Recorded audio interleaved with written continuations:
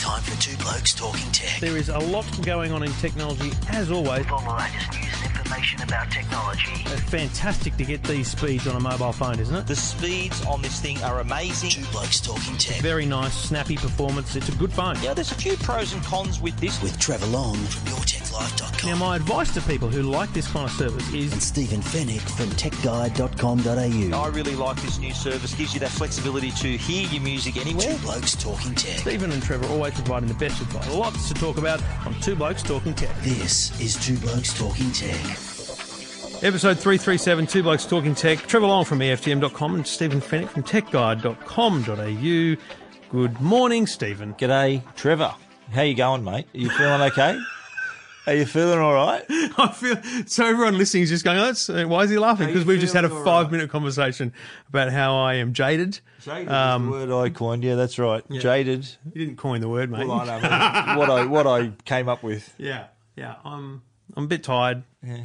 And burning the candle at both ends, and most stories don't inspire me right now. So that's all. You're very every just a bit of background for our listeners.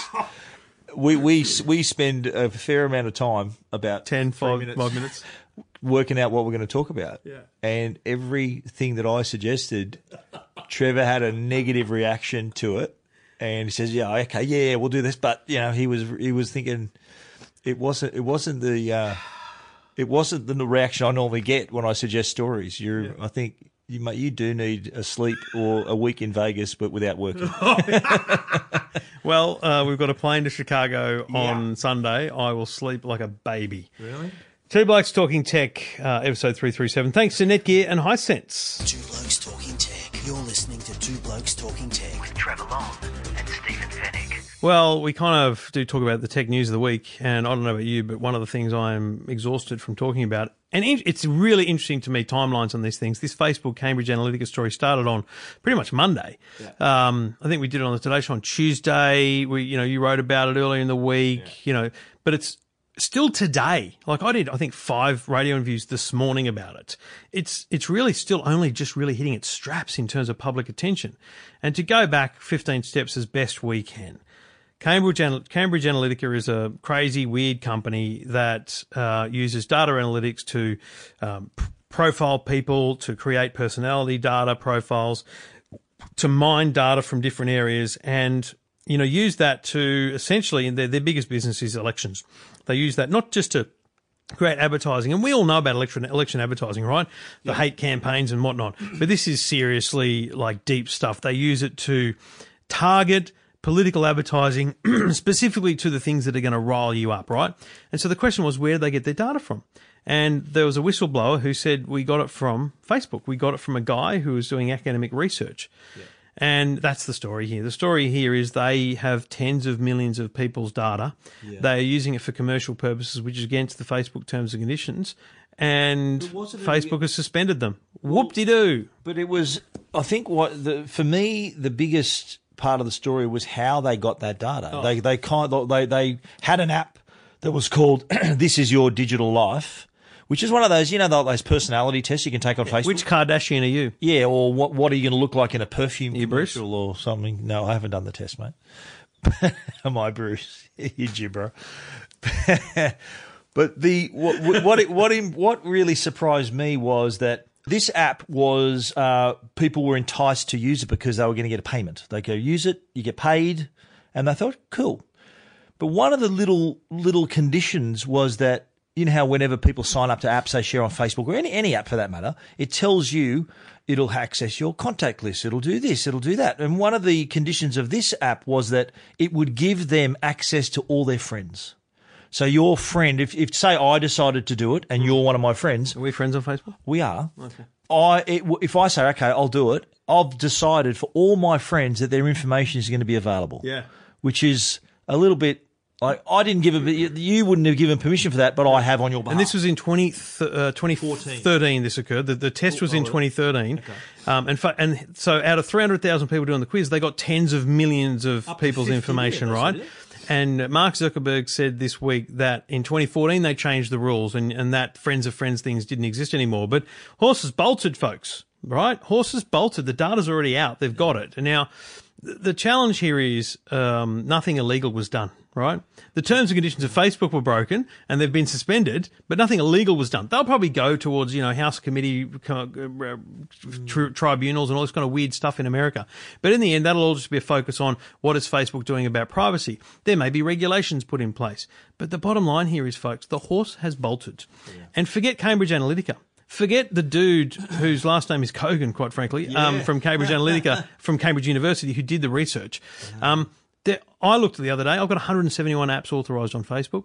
I looked myself. I think I got more. I put us in my story. I wrote how you can see what apps you've got, and surprising amount, and how you can turn them off and all that. But they Channel 9 did this story the other day, and they found out that the address given for the Australian arm of the Cambridge Analytica was, I looked on the news, it was actually across the road from a house I used to live in Maroubra, wow. in South Coogee, Maroubra. And I'm thinking, hang on, man, I could see my old house in the background, and the house, and I got to say, this is a solid neighbourhood where they're living, like views of the beach and all that. So they're doing pretty good if they're Australian headquarters.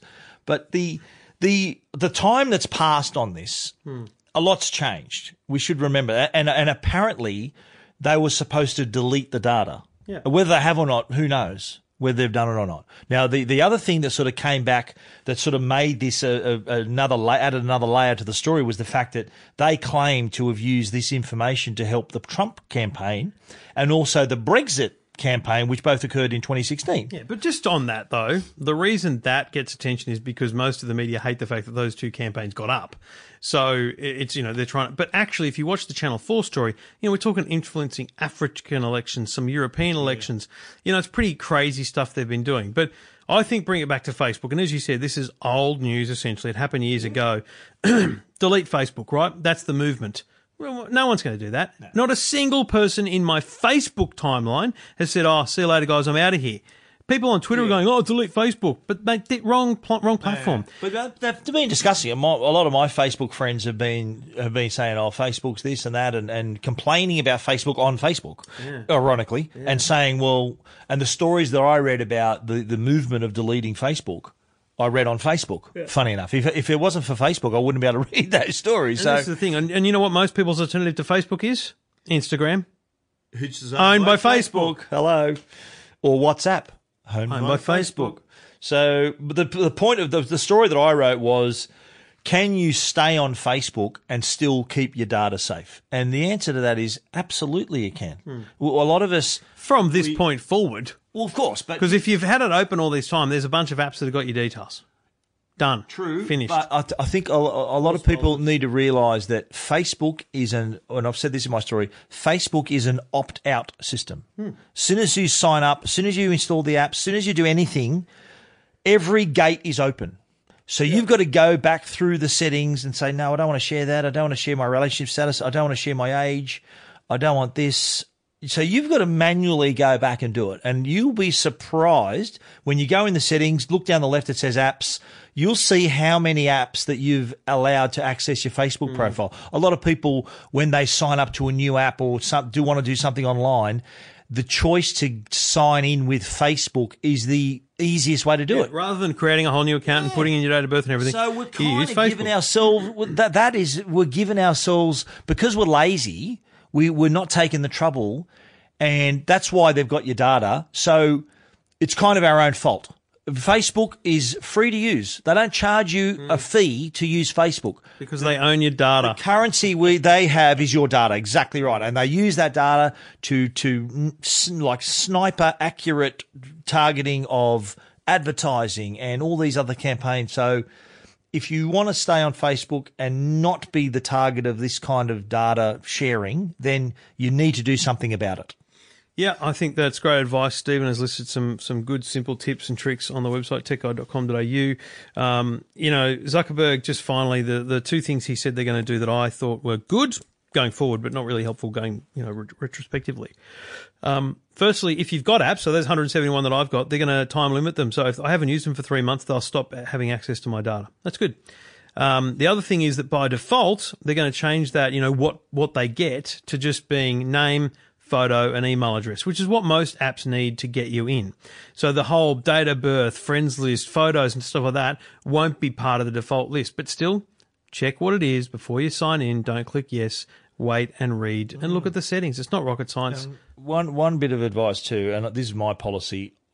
If I see stuff come up on my timeline of someone who's done one of those ridiculous tests and shit, Write the word scam. I'll think less of that person. I'm thinking that it's a waste of your time, it's a waste of my time, and you're giving up your data for nothing. You'll think What are you getting out of What it? if your mum does it? My mum's not on Facebook. Fair income. No, nor my dad. Mrs. F not on Facebook.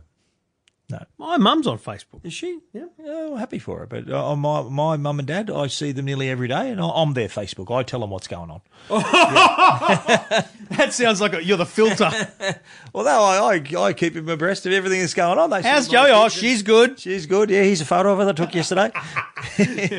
Listen, Mr. and Mrs. Fennick, ask for a newspaper to be held up to make sure the photo's current. No, I'm their timeline. Just for the record, I saw her this morning. She seems very happy, lovely, and happy birthday next week, Mrs. Joe Fennick. I'm saying I saw her this morning. I saw your wife this morning. For your mum and dad, if they're listening to the podcast. Tell her what I bought her for. Well, what'd you buy? Because a parcel arrived. Yeah, bought her. She didn't open it, by the way. No, bought her a Louis Vuitton bag. Why? Well, can I ask you why you were desperate for it? Oh, because you're not going to be here for a birthday. I'm away next week. That's right. Mate, are you mad? Away for a birthday. Like, I'm mad, but are you mad? She doesn't care. She doesn't care. She's fine. She's fine with that. If we hear screaming through the door later, it's because she opened the present. What I said was, look, I'm going to be away for your birthday. Is that all right? She goes, I don't care. That's her exact words. And so I bought her an early birthday present. I'll still be celebrating the day with her. The technology will still connect us. But I bought her a nice little Louis Vuitton bag that's not the cheapest gift in the world, but she's always had her eye on it. I know she's always wanted it, and I thought I'd surprise her. Good work, Stephen. You're such a lovely husband. Two blokes talking Louis Vuitton.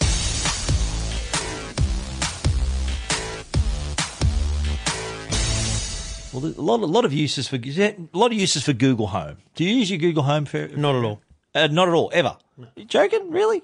I use mine a fair bit. I quite like it. Not at all.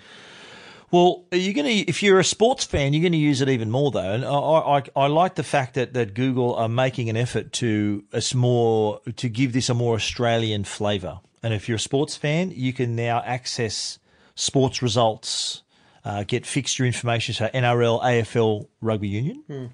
And you can find out when the next match is on. You can get live scores. You can get match results, news. When's the next Rabbitohs match, Stephen? Saturday at 5:30. Don't need Google Home, see?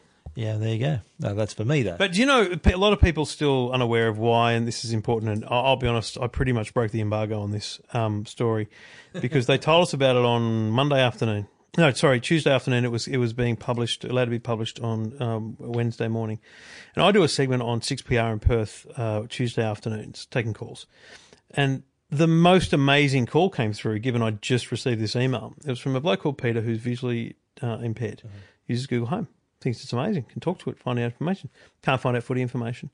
And I said, oh, Peter, look, I can't tell you what's happening, but I can tell you that tomorrow morning at 9 o'clock, you'll be happy man. And, hinted around the edges. And was he? And I believe so. But it was brilliant for me to get that call because it made me realise why this is important. Absolutely. In the same way that, by the way, Google this week added wheelchair accessibility to the Google Maps. Yeah. Another great feature that we take for granted, the idea that we can just put in a map and go where we want. But, people in a wheelchair or pushing a pram struggle with stairs and things like that. Yeah. So the idea that anyone, of any ability, as long as you can speak to Google Home, can ask and find out football scores may be simple, but it's also powerful. And this basically goes to the transition that needs to occur over the next, 5 to 10 years of us being willing to speak more to our homes, being willing to just say out loud the things that we want to know rather than just tapping it into our phones. I think it's critical I think they want the bigger cut through in Australia with having Google Home, Google Assistant, and sport is, I think, the magic bullet for Australians because we love our sport. A lot of us are big sports fans, myself included. And being able to ask Google, say, okay, Google, play the South Sydney news. It'd be all bad the way they're going this year. They're going bad. I haven't seen it. They've lost their first. I'm pretty sure. I don't follow closely, but I'm pretty sure there's one team going worse. Yeah, that'd be the Eels. Yeah. And anyway, but It's Aren't we a happy couple? Jesus. Oh, well, I hope we can turn it around. But When do we play each other? Hey, Google, when does Parramatta play the Rabbitohs? I don't think it's for a while yet. But there's a Mate, double. you're an awful Google. There's a double header this week. Souths are playing Manly. No one really cares, mate. And Parramatta play Cronulla, like with double header straight after the South game at ANZ Stadium. Right. So there you go. If you want to know when Parramatta, we could both lose again. Yeah, I think you guys might be a chance of beating the Sharkies. They've lost as well. They've lost their first couple too.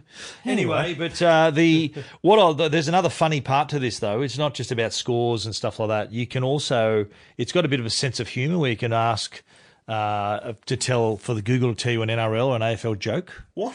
Or you can even ask, okay, Google, who's going to win the premiership? And I think because it gets to know who your team is, if you're asking a lot, if you ask it who's going to win the premiership, I think it'll may humour you. So try that on your Google Home.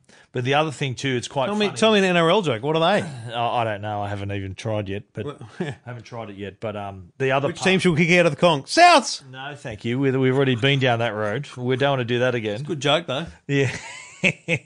But there's also, and I like this how it sort of takes the piss a little bit when you can ask it to talk like a footballer, and it gives you all the cliches. Listen to this show without me. Yeah, funny, mate. But it can give you their classic post-match commentary full of all the classic cliches, right. You know, like it's a game of two halves. Game of two halves, and better team one on the day. Forwards led a great platform, and we got the 2 points and all that sort of stuff. But yeah, good to see that Google's got the sense of humour as well as all the information we need for sports fans. Wonderful. No update required. It's just a back-end information that Google now has built into Google Home. Okay, Google, will Souths ever win again? Two Blokes Talking Tech. You're listening to Two Blokes Talking Tech with Trevor Long and Stephen Fennick. See the incredible with the latest ULED TVs from Hisense. The all-new Hisense Series 7 is back with features customers have embraced. You get depth of rich colours, detailed picture quality. Australian customers will always have access to the very best in content with the Hisense ULED TVs. ULED is actually the result of more than 50 internationally recognised patents, and it brings out the best of its remarkable LCD LED TVs. Features on board include 4K UHD, that's ultra high definition resolution, HDR, that's high dynamic range, plus you get a wide colour gamut, local dimming, and all that adds up to a viewing experience that will blow your mind. The stylish ULED Series 7 opens up Netflix to 4K HDR. You can also see Stan, Freeview Plus, and YouTube is all built in. Using the Hisense interface, customizing your TV viewing habits has never been easier, and it's all thanks to that great ribbon menu. The Hisense 4K ULED Series 7 TVs also come in a range of sizes, starting down at 50-inch, 55, 65, and a huge 75 inches. See one for yourself today at your local electronics retailer. Hisense, see the incredible.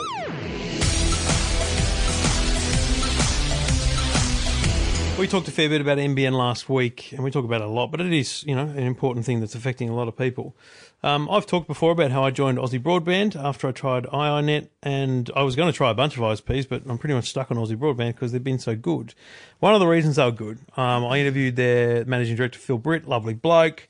Has he got a brother named Edgar? No, he doesn't. Mate, honestly, good luck. It's just terrible. How can you be like that? I'm just asking. Yeah. Anyway, we'll get Wayne and his. Remember Wayne Kerr? Yeah. Anyway, What about Hugo? Hugo first. stop it. So one of the reasons I liked him because he told me back when I first interviewed him that in every area there's 121 points of interconnect on the NBN. So every 100 POIs, basically suburbs, but very big suburbs across POI. Australia. I thought it was piss off instantly. It stood for. But I was right. It's Uncle Stephen saying those words, kids. So they have their own network into each of them, and they monitor them closely to the point where every night they look at the bandwidth and they go, "Oh, that one's congested. Add more bandwidth." Yeah. I went, "Oh, that's interesting." And I said, "Mate," and he showed me a graph of my area and said, "Mate, it should be great." And I thought, "Why don't you publish these things?" So anyway, they've published them. Right now, in real time on their website, you can look at your area and you can see the congestion. Now, basically what it is, it's a graph, very hard to read when you first see it, but understand there's a line which shows the peak capacity, which is the number of lanes they have on the highway. And then there's a graph which shows the traffic. And if the traffic line gets close to the peak lanes line, then, there could be potentially slowdowns on the network. And I looked at every single one of their graphs and couldn't see one that was even close to congested. So what would my closest one be, Trev? I've got the website open right now. What's your one? Mine is Asquith. Asquith Depot. Asquith Depot, yes. Let's see how it's going right now. Look at that. And so we're showing a line here. They've got a little over 450 megabits capacity. It's just barely over 300 in usage at 8 o'clock at night. There's heaps of headroom there for extra traffic and extra users. Can I get this clear right? So the CVC is their something, what is it? Connectivity virtual circuit. Yep. So that's basically how much bandwidth they've bought from the NBN. Yep. They say, right, we've got this much bandwidth. So that's the blue line at the top. Yep. The white squiggly line is what the bandwidth is being used throughout the day. Downloads, the amount of downloads. So the green line is uploads. The more room between the white line and the blue line means, wow, plenty of room to move. Correct. And the white line gets closer to the blue line, you're hitting the limit. Well, you're close to the limit. It's only when it hits the line that you're actually at the limit. And that means congestion. That means you'll slow down a bit. Yeah, and Aussie Broadband's policy is not to sign up new customers in an area where they're at 80% capacity and cannot add bandwidth. So if for some reason they can't add, then they won't sign you up. Okay. Interestingly, POI by POI, you can see that they have different amounts. So in mine, there's 450 megabits. How do you know yours was Asquith? Mine automatically comes up. What would my one be here then? Man, it'd be hard to work out. But if you went to the NBN website, you might be able to work it out as well. But there'd be a way of finding out. But click on that one to have a look. And so what you'll see here is that this one's got 400. You'll see others that have got 1,000 or 2,000 because they buy their averages around 1.9 meg per customer. So you can actually use this information to work out how many customers they've got. Right. And that's why you won't find any other ISPs releasing this information. That's what I was going to ask, because this is pretty open. Sort of how I wrote the story is that there's total transparency and the no BS policy. Yep. I won't say the word that they suggested, but this is kind of adds to their customer service, their goodwill to the customer, saying, 100%. Right, you can look, we've got nothing to hide. So why wouldn't either ISPs offer this? Because it's basically commercially in confidence. So I can look at this and say and work out how many customers they have in this area.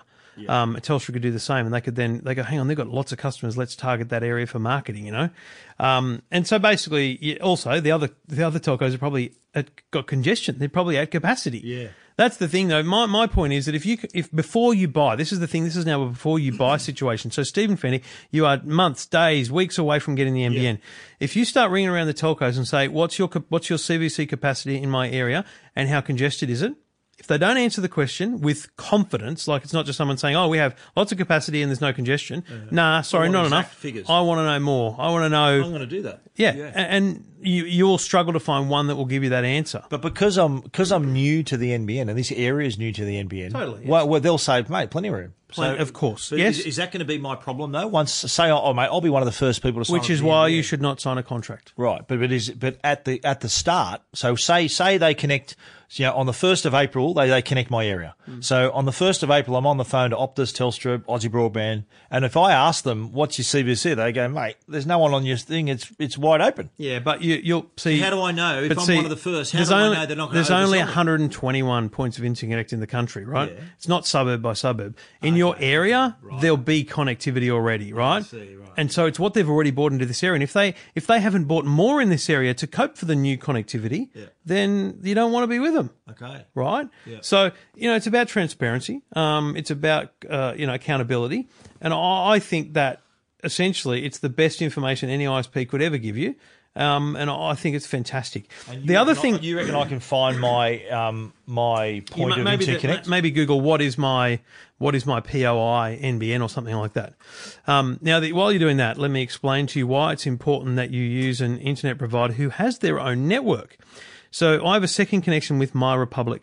Now, when that was... You love rubbing that in, don't you? Yeah, I do. When that was... There you go, you type your address. When that was connected, the managing director of MyRepublic rang me and said, mate, just so you know, don't do speed comparisons. And I went, why not? He goes, we don't have a link into your area yet. We're wholesaling. So I don't know exactly, but let's assume that, Optus and Telstra have, capacity into our area. MyRepublic was simply buying off the back of that. Yeah, so we picked the right one. So they were just buying off the back of, wholesale networks. Whereas what they do now and what Aussie have done is they've installed links into every POI. So the speed tests I was getting were My Republic 85, Aussie Broadband 95. Like 10 meg difference because one was wholesale, one was not. My Republic just this week installed their own link into my area and it's gone straight up to 95. Right. The difference... Have you ever hit 100? No. No, you'll never hit 100. Okay. Because it's just an inherent headroom in the link. Okay. The difference ISP to ISP can be phenomenal based on whether they own the link, whether they're managing the link, and how many people are on it. And this is the best example of it. Okay. So I was right with my POI earlier, which we saw here before. Yeah. So you can see there that there's headroom, there's ready to go, and you can shop around. Anyway, great details for people if you're looking to shop around on NBN plans with Aussie Broadband. Details at techguide.com.au and EFGM.com. Two Blokes Talking Tech. You're listening to Two Blokes Talking Tech with Trevor Long and Stephen Fennick. We all know the Huawei brand of smartphones, and great smartphones. They're going to be launching a new device in Paris next week, the P20. Heavily leaked. Like, could it be more leaked? Yeah, it's leaky boat, that one, you reckon, eh? Yeah. What I wrote a story the other day, and this was actually it really impressed me. It amazed me that this feature even existed. This hidden feature of the Mate 10 Pro. Some of your best clickbait that I've written, but it's a feature that if you own the Mate 10 Pro, it's a feature that you can't use yourself. It's a feature for your friends or your family. And the feature I'm talking about is that the Mate 10 Pro can actually charge another device, another phone. So say you and I here together, you're running a bit low, I've got plenty of battery on my Mate 10 Pro. We connect a cable and I can power your device. I can charge your device. It's not the first device to do it, but when challenged on that before we recorded, I could only think of other Huawei devices. I'm pretty sure I remember being at a CES or similar press conference 3-4 years ago where a Huawei had this feature. Yeah. They demonstrated it through a fun video of people, with wanting a charge station, and then they revealed that the charge station was powered by a bunch of Mate 10s. That was the video on Bondi Beach. And look, I agree, it's an incredible feature, but I challenge that it's almost impossible to use. Well, no, if you got a cable, you're fine. Yeah, let's go. I'm an iPhone user or an Android user, and I carry a phone, a cable, and a spare battery, and the battery's dead.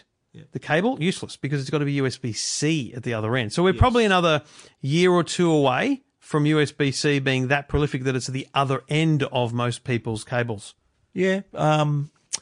No, that's true, but it is, you do need a cable. And the funny thing was too, I remember when I was talking to Huawei about this, when they showed me the video and said, and I said, well, I looked everywhere in the settings. It's not in the settings. They said, well, it's not in the settings. You got to actually connect the phones and then it'll come up. So, it's not like you can tick a box in the settings to say enable.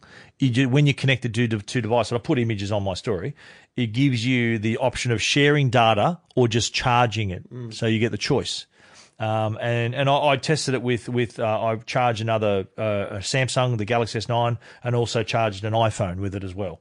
So, but again, you do need the right cables, and USB-C to Lightning cable, not a very common cable to have. And would someone just carry that around for laughs just in case they needed a charge? If they own a MacBook, they would. Exactly, yeah, good point. But here's one question now, and this might sound a little controversial.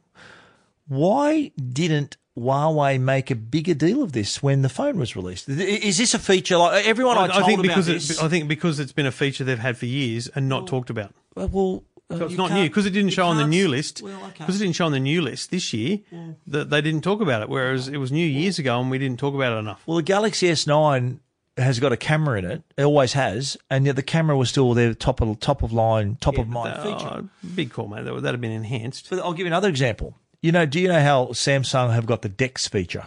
Did you know the Mate 10 Pro can do the same thing?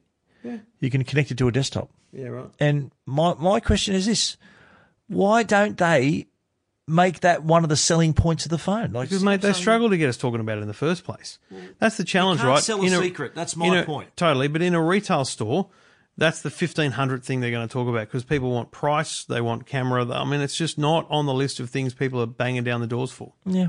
I just think that battery being one of the pet peeves of people with their phone, carrying around a device that you could potentially be a provider of power for other people. And it's not that you've got to have to carry a spare battery. It's your phone that can do this. I reckon that's a kind of like a good Samaritan feature where you can be helping other people with your phone. Save the day with your Huawei Mate 10. Hey, we could write the marketing campaign right now. I found that really interesting when I told people about it. When I saw that video, I found it very interesting that you can charge other devices with the Huawei Mate 10 Pro. I thought that should be a feature they should be shouting from the rooftops. Good on them. The video and Stephen's examples of charging from the Mate 10 as if it's a battery pack at techguide.com.au.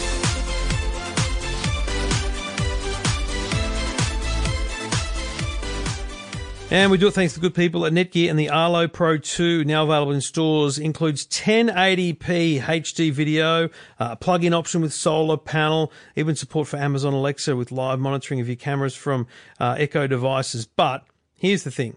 1080p is a big deal. It's a much higher quality resolution. You've got the look back pre-recording feature, activity zones that are built in.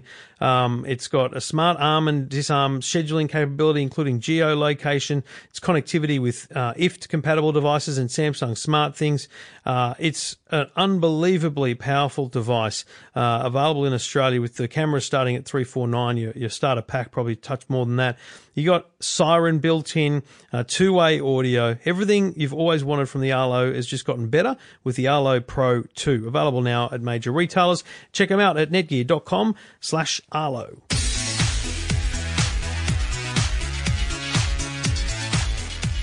Well, Stephen, I mentioned earlier wanting to sleep and doing it on a plane.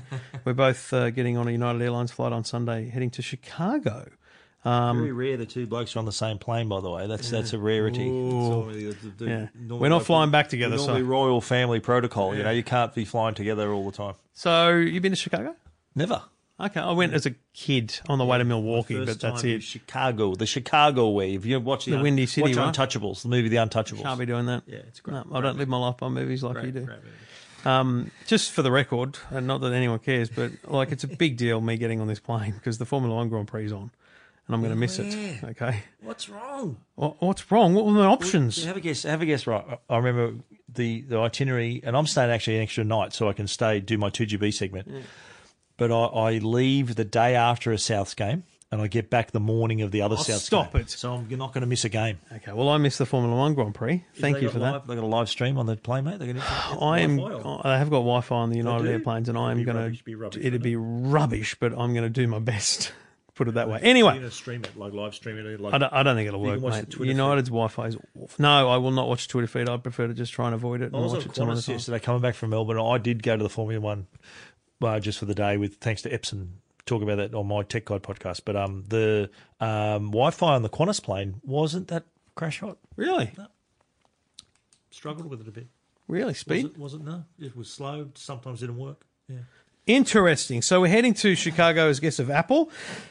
They have an event on Wednesday morning Australian time. Now, this is bizarre, strange, interesting. It's not out of the ordinary for them to have an event in March, but it's not annual. Let's be clear, is it? Yeah. You know, they've had the iPhone SE, they've had iPads at this time of year before. Yeah, but it's been, March is iPad month. Always been iPad month. Yeah, but it's not annual, is it? Last year they released, they did. They released the cheaper normal iPad, not the iPad Pro, a year ago. It came up in my Facebook memories. On this day, actually today or yesterday, the 22nd, was when they announced the iPad, 9.7-inch iPad, affordable iPads. So here's the thing. It's all based around education. It's at a school. Yeah, it's no risk. Had they got a security guard? We're going to school in the US, yeah. Is that what you're saying? I reckon it'll be heavy security. You think so? The teachers have guns? And it's based around education. The whole thing is, it says it. Now, using the normal, let's overanalyze this. The logo is a calligraphy, Apple drawing. It says to me a lot about pencil. I think maybe the base iPads will come to pencil will come to base iPad. Maybe iPad Mini will come pencil. I don't know. I'd like to see a new iPad Mini, I'll be honest. Absolutely, yeah. I think the Mini is the quiet achiever of the iPad range, especially for schools. And I think the fact that it's the focus on education, I think, says affordability. usability, so that the ability to now you don't need to have an iPad Pro to use the pencil. So I reckon that's pretty much a given. Because just to be clear, at the moment, the cheapest iPad is the iPad 9.5, 9.7 inch. $348. Oh yeah, it's four. You can get it for $4 something, but and then the iPad Mini is more expensive than that, and then your Pros, right? So the thing is, I think those entry level versions, which are what everyone's buying because the Pros are so expensive, need to get pencil support so they can bring the pencil back to classrooms, right? So I think I do feel pretty confident that it's going to be iPad and it'll be pencil based, and I don't think all the rumours about it going iPhone 10 style, screen edge to edges at all. Nah, mate, I don't think it would work. That's a WWDC. That's Worldwide Developers Conference announcement. But the iPad Pro without a home button. I don't know why you'd bother. They announced the iPad Pro 10.7 or 10.5, whatever the size is. Why would you bother with that? I mean, it's a big device. More screen size. It's bigger and better. I don't think so. Oh, I think it'll follow. Absolutely will follow. But I'm still hoping for a MacBook with touchscry that Stephen Fennick has put in writing will never happen. Never happen. Good luck. And my opinions of these have been, I'd compare my record to yours, and I think mine is slightly better than yours in making predictions. But I want to ask you though, being the Who predicted this event last week? Of three, I think we already knew it was on the event. No, we didn't, because you said to me, you said there won't be an event now in March. It'll be WWDC. Okay. And I said, no, mate. I'll give you that. Yeah. But I was going to ask you, being the dad of 3 primary school age children. Yeah. How important is being able to keep your child writing rather than using? Do your children still do a lot of writing and running writing and stuff like that? Or? The youngest ones do, but Jackson doesn't, because they don't use pens, and they're using bloody computers a fair bit. But do you think this will be kind of if it's what we think it is, where Apple Pencil you can use it on a wide range of our iPads now? If that's the case, do you think this is going to be like to not lose the art? The skill of actually writing? Yeah, I think I'd like to hear the words "the art of handwriting" from Apple in some way, shape, or form. I don't know that it's a desperate thing in the education space. I just think that it's when you go in and you say for $400 I can get that, and for $900 I can get that. Why? Oh, gee whiz, it's a big leap. I'm not going to get it. But I wish I had the pencil. I think that's what they're bringing down. I think they'll just bring the pencil to the iPad so that we can have that accessibility of it. So do you think though that if you say I already own an iPad, will my existing iPad have it? So it'll be the next generation. Yeah, it'll be a new iPad. generation You iPad. think so? Yeah. Would it be technically possible with a software No, update? because the way it's all about the type of screen. And remember when they first launched the pencil, they talked about all the sensors and the screen type and blah blah blah. No, it's not. So it'll be it's not a device thing. Enabled for Apple Pencil. That's right. Right. I'm just looking. I don't know what the hell they call it now, because they have to just get rid of the iPad and call it iPad Pencil or something. iPad, the iPad 9.7 starts at $469. Yeah, and the Mini's like $569. Mini more expensive. Yes, it's ridiculous. It's cray. I'm going to check that. Well, you check that, mate. You check that. You. You check that on behalf 4. of our dear listeners. iPad You just 4. check whether I'm full of beans or full of cow manure. Okay, $579. Why? So can I ask why is that? I have no idea. Because it's got a retina. Hasn't the iPad got a retina display as well? Yes, it does. Yeah. So the iPad for I bought iPad. It's great. I love it. Yeah. So the $479 iPad has got a retina display. Yeah. But the Mini, which is smaller, is more expensive. What's different though? I'm confused. Well, you can click compare, mate. Let's do it live on the show here. Click it, compare that and that. I don't know what button you need to press to compare. I don't know how that works. You can't actually do a compare table. But anyway, look, bottom line, iPad Mini I think the iPad Mini is a great device. I think they could sell more of them at a lower price point. And I think that's their main challenge. So let's go through it. Here we go. So they both have Wi-Fi and cellular. They're obviously different sizes. Doesn't matter, none of that. It's different sizes. What has this one got? Fully laminated display, anti-reflective coating. What does that mean? Well, I mean, who cares? That's the only difference in the display. It's got a slower chip. Slower chip. It doesn't make sense at all. Compatible with it's not compatible with Apple Pencil. I don't understand that. No, it's strange, isn't it? And I think it's, to be honest, I think it's because iPad competes with so many other devices that it has to be at that price point. Your Samsungs and the like. So look, bottom line, the event's Wednesday morning. Do you think there'll be anything other than iPads announced? I mean, there'll be a bunch of, educational resources Apps, a lot of apps. Swift programming, coding, they'll all be about that. But in terms of devices. I think there will be a MacBook device as well. There'll have to be some kind of laptop product. Which leads me to my question about the MacBook Air. Yeah. Right, so you got MacBook Pro, a couple of great ranges there, 13s and 15s. You got the MacBook, 12-inch screen in an Air style body. Yep. Expensive. Is there room for a MacBook Air with a better screen or something in it? But a MacBook Air with a better screen is a MacBook. So could it be possible that you have a MacBook with a normal screen to make a smaller computer more affordable? So which will be like the MacBook Air currently, but the form factor of the MacBook bring Air, the keyboard, the battery life, the USB-C. Could it be a MacBook, but I just don't think. Version Well, that's without the Retina display. That's what I'm thinking. So do you go backwards on the screen to make it educational? That's kind of where it would. Because you've got to remember, Apple not in the market in education outside of high schools, because primary school parents are if they're loaded, they're buying $600 HPs and stuff, right? Yeah, but a lot of schools and my kids my son actually he'd use a PC he went to my old high school, but my daughters went to the same high school and they were Mac schools. Yeah. So I think they got a subsidy so that they were able to buy the computer. I think it's cheaper. It's quite yeah. But they were given the computer. The school gave them the computer. I'm talking about primary. MacBook Air is a $1,500 laptop. Now that's broadly achievable, but I think if they could bring that price down. Imagine if they had a $1,000 MacBook, mate.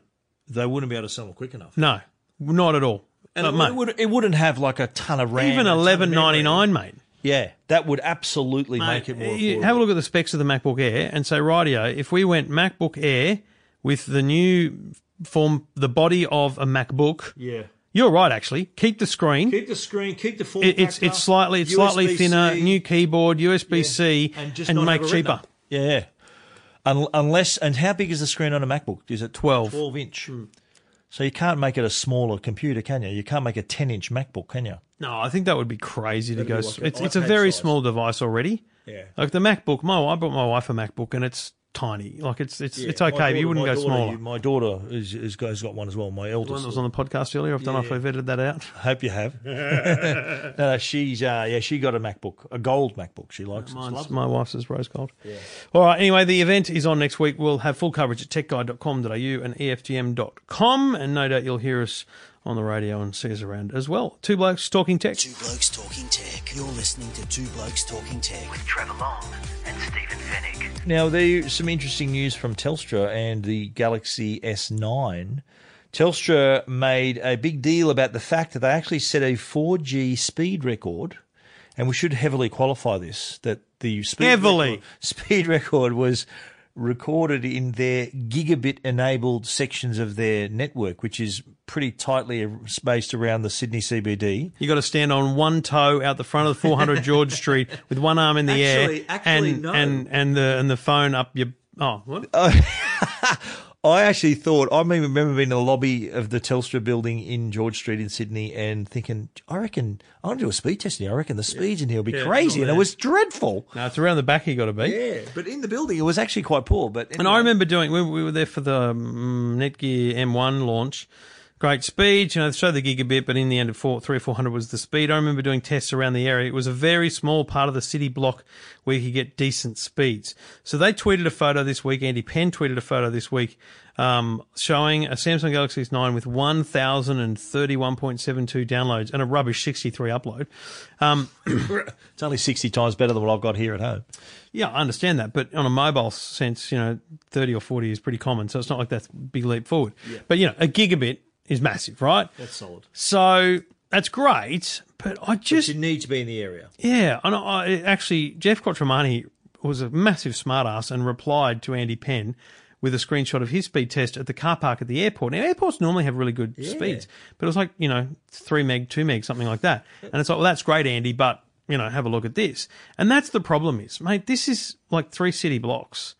Like, where are these networks being rolled out generally? And I'm not sure they are. I'm not sure they're actually actively rolling out these cool super fast networks. Are they concentrating on 5G now? Like, why bother with 4G? No, but see, LTE? but 5G is still 2 years away. The 4G evolution is pretty steep up to the tipping point of 5G. So look, no doubt it's brilliant. It's a huge record. It's a great speed. It proves the device's capacity. I think the critical thing here is actually not to bag Telstra. It's to say, you know what, all they were doing was making an example. The S9 has that capability. It's Cat 18 that's pretty product. exciting. Yeah, Category 18 product. That I think the new iPhone will have that as well later this year, and as will a lot of others.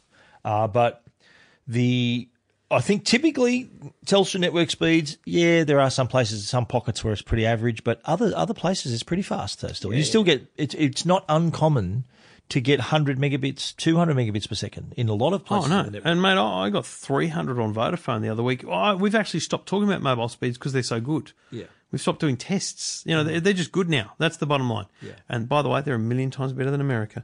Stephen's got the story and the image up at techguide.com.au.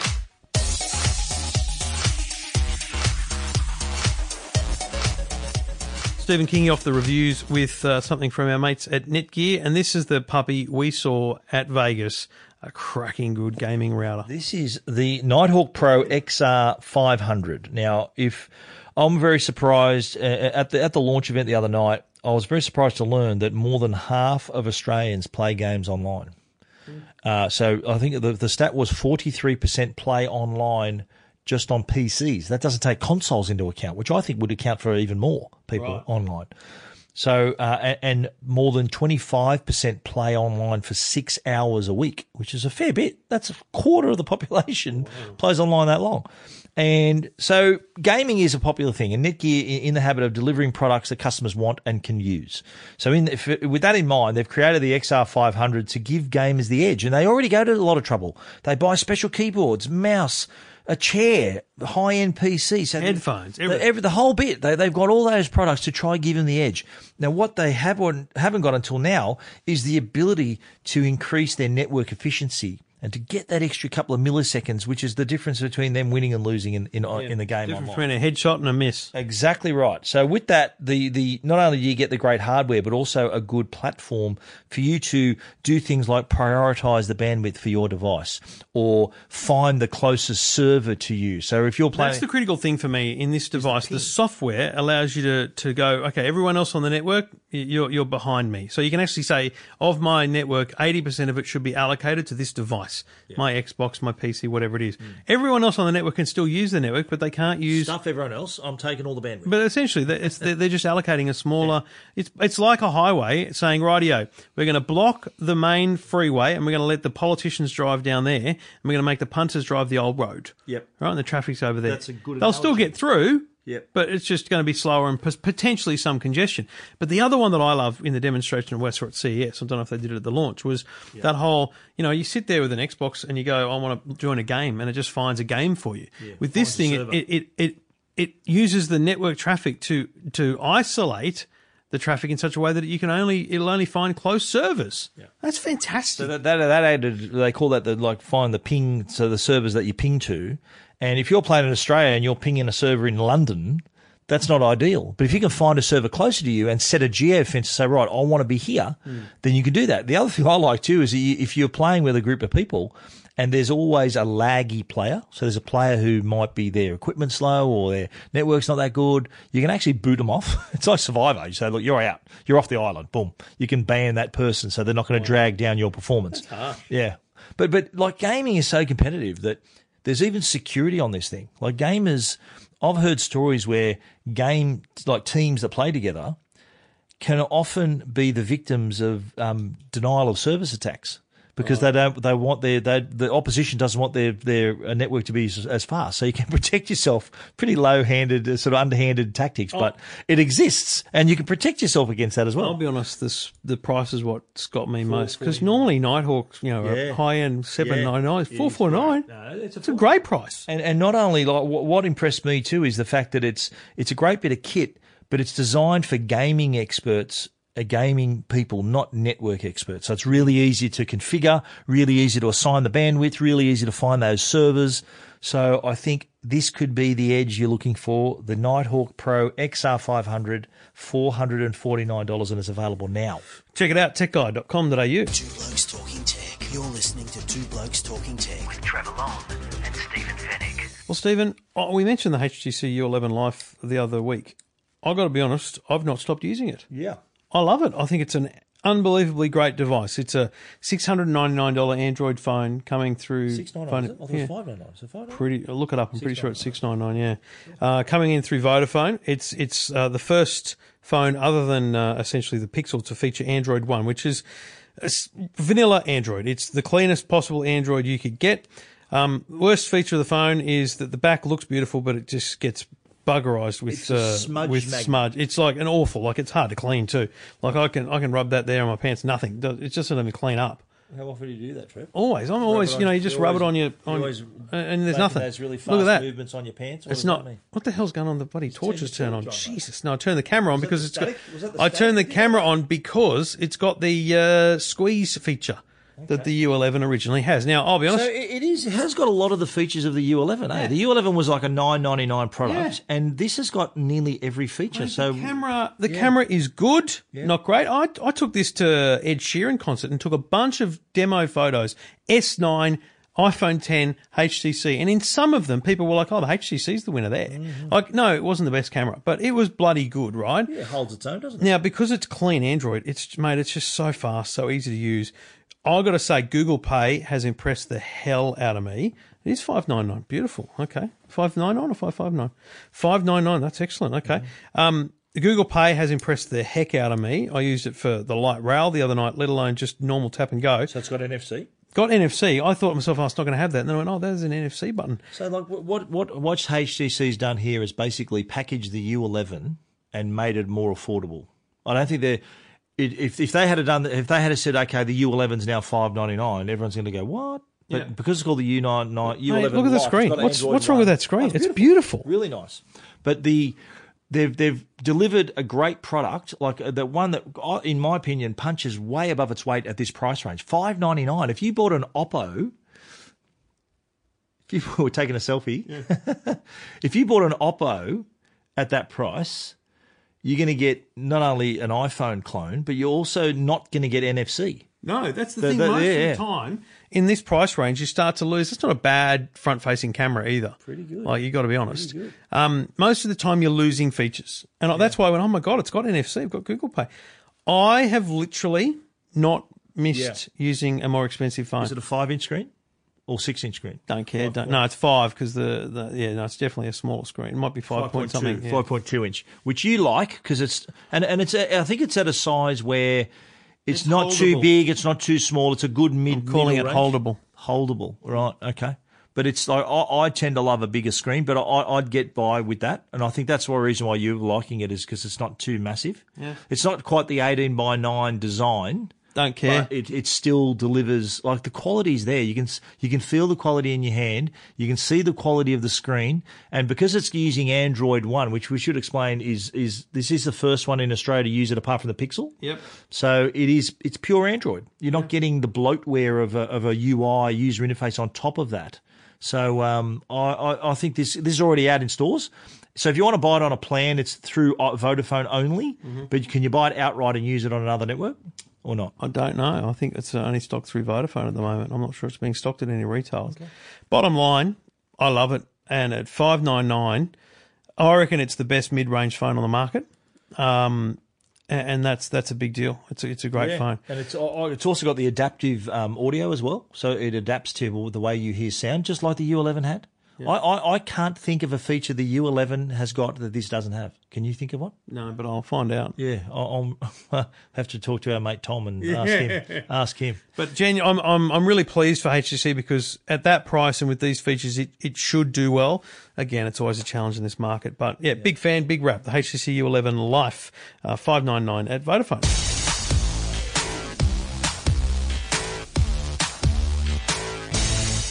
Stephen. Yes, Trevor. See you on Sunday. We will, yes. We'll see you in the lounge. Which one are you going to? Singapore or New Zealand? Yeah, New Zealand lounge, isn't it? You can use either. You've got a choice. Yeah, I think with United you've got a choice. Where are you going to go? Where are you going? No, always go New Zealand, mate. It's much better. Yeah, I quite like that too. I'll even though you're there, I'll still come. Two blokes talking massive snobbery. Yes, the lounge. But I'm looking forward to it. It'll be an interesting event, and we'll be back. We'll record over there if we can. Yeah. It's going to be tight. Yeah. Because the event happens, and then you're on a plane. We're on a plane. So I'm on a plane. So it could be very, very tight. Worst case scenario, we'll have to record on the Friday when you get back. But Good Friday. We'll do our best. It's Good Friday, and South's play at 4:00. So you better come here. You better meet me at the airport. What about the demands being placed upon me? Rightio. Thanks for listening. Thanks for downloading. See you in Chicago, Stephen. I'll see you there, Trev. Two Blokes Talking Tech. You're listening to Two Blokes Talking Tech with Trevor Long and Stephen Fennick.